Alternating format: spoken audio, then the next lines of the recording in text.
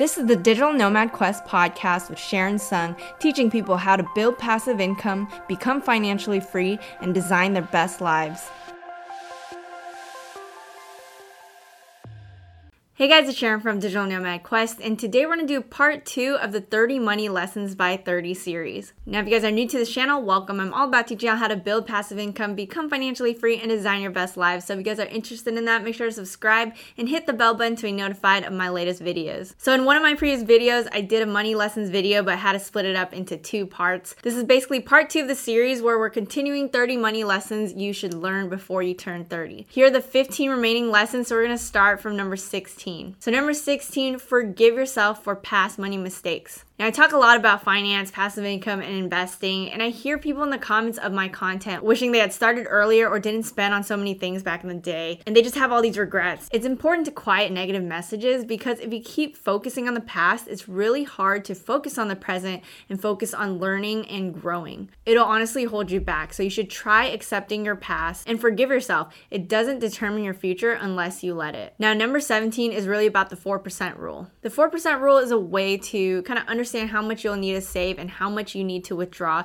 when retired. So theoretically, your investments will increase 7% on average and inflation will be 3% per year average. So this means if you subtract the two, you can theoretically pull out 4% and the principal will not dwindle. So as an example, I interviewed this girl named Anita Dake who retired at 32, and after she saved $700,000, she decided that this was enough to retire based off the 4% rule. So 4% of that $700,000 is essentially $28,000 in yearly spending. She put the majority of her savings into Vanguard Total Stock Market Index Fund, which is a pretty safe index fund that pays out dividends. So theoretically, her investment should give her the $28,000 each year that she needs without dipping into her $700,000 principal. So essentially, this 4% rule helps you understand your retirement number and withdrawal number. It kind of lets you work backwards and let you know that, okay, I need to save this much in my nest egg, and then I can pull out 4%, and that will be my withdrawal number. I would say that this is kind of like a guideline to understand the 4% rule, but it's not like this is the safest rule that you should follow for sure and everything will be okay. You never know what's going to happen, so it's just kind of like that one kind of benchmark or guideline to help guide you when it comes to calculating your retirement number. Number 18, you should set up auto pay for credit cards if you can. So it seems like credit card debt is a pretty big issue for people, and it all really comes down to paying off your debt so that there aren't high interest rates. Now, if you set up auto pay, you can essentially reduce worries and make sure everything is paid off. But that means you need to make sure you don't spend more than you should. And it means you need to know how much you currently have as well. So you also want to make sure that you have a stable income that's able to pay off your expenses. So I would actually treat your credit card as cash, that you would pay out of your bank account right away so that you can set up auto pay without worry. Whenever I spend on my credit card, I never think, okay, I'm just going to pay this back later. This is like an IOU. Like I'm thinking, okay, this money is going to go out of my bank account and I need to make sure I have enough funds to cover those expenses. So that's how you should think too. Think that credit card is basically cash that would be paid from your bank account right away. Number 19, you should find credit cards that have great rewards. So certain cards actually give you solid rewards, and you should make sure to look for cards that give you cash back or miles and sign up for ones that will pay you for your everyday purchases. So for my own example, right, I have cards that give me cash back for groceries or for gas and have higher percentages for restaurants. So I actually have multiple cards that I use, one that gives higher rewards for those groceries and gas purchases, and then I have the other that I use for like dining out and other things. It can be beneficial to have different cards for different reasons, but only open multiple cards if you know you can pay off everything and you're organized about it. So number 20, time is the currency. This is a big lesson that people don't really realize. Time is basically the most important thing in life because that's your limited resource on earth. And with most active income jobs, you're essentially trading time for money. It's only if you start making passive income that money is not based off of your hours. So if your main source of income is $20 an hour,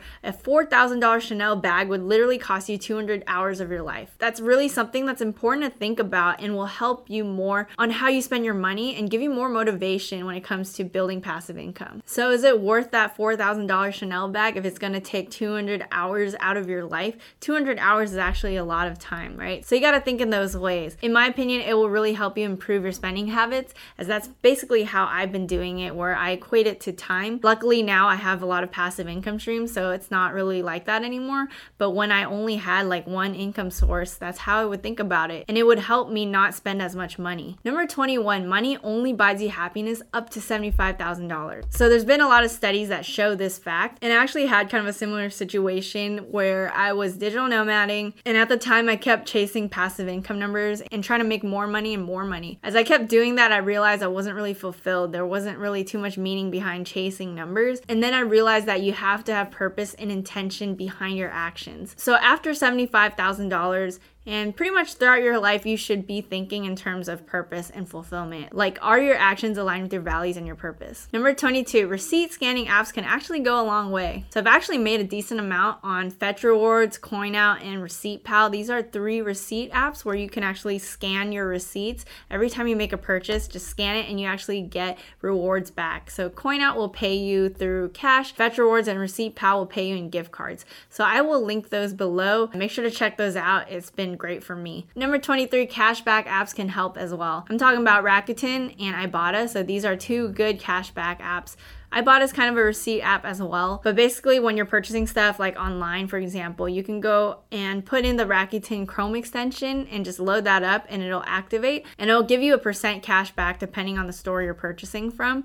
So it's a great thing to activate on your Chrome extension. I will link that below. Ibotta is cool, but you have to kind of search for the offers that they have and see if you're going to buy those types of products, which to me is less cool. I think Rakuten is super awesome because it's automatic, but you should definitely check out both of these apps. Number 24, if you want to buy a house, they care about your debt to income ratio, your credit score, and 2 years pay. You have to have 2 years of job income proof, so they know that you are going to be able to pay back your loan. So for conventional loans, the max that lenders prefer to see is usually like a 43% debt to income ratio or less, and a 620 credit score minimum. Number 25, you should not let your money sit. So essentially, inflation actually makes your cash lose value over time. So for example, in 1999, movie tickets were like $5.